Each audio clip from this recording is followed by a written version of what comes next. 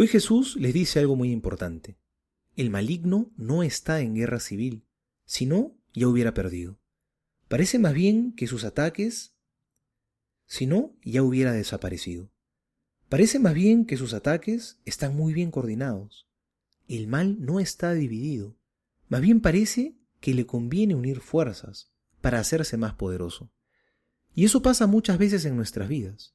Cuando alguien nos hiere, nos ofende o comete alguna injusticia con nosotros, muchas veces buscamos pagar el mal con otro mal, pagarles con la misma moneda.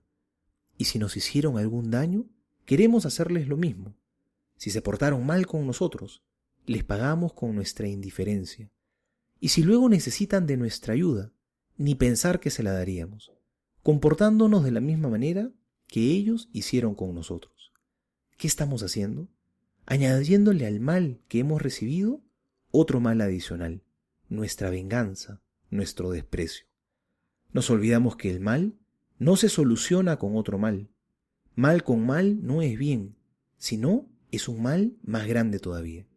No lo olvidemos nunca. El mal se vence a fuerza de bien. No hay nada más poderoso que el bien, que unirnos al Señor, para así poder derrotar al mal.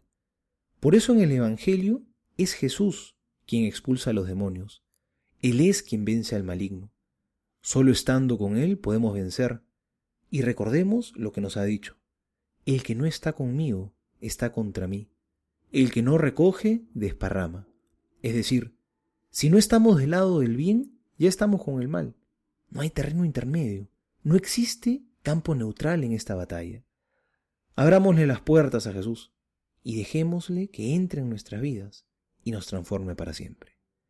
Soy el Padre Juan José Paniagua y les doy a todos mi bendición, en el nombre del Padre y del Hijo y del Espíritu Santo. Amén.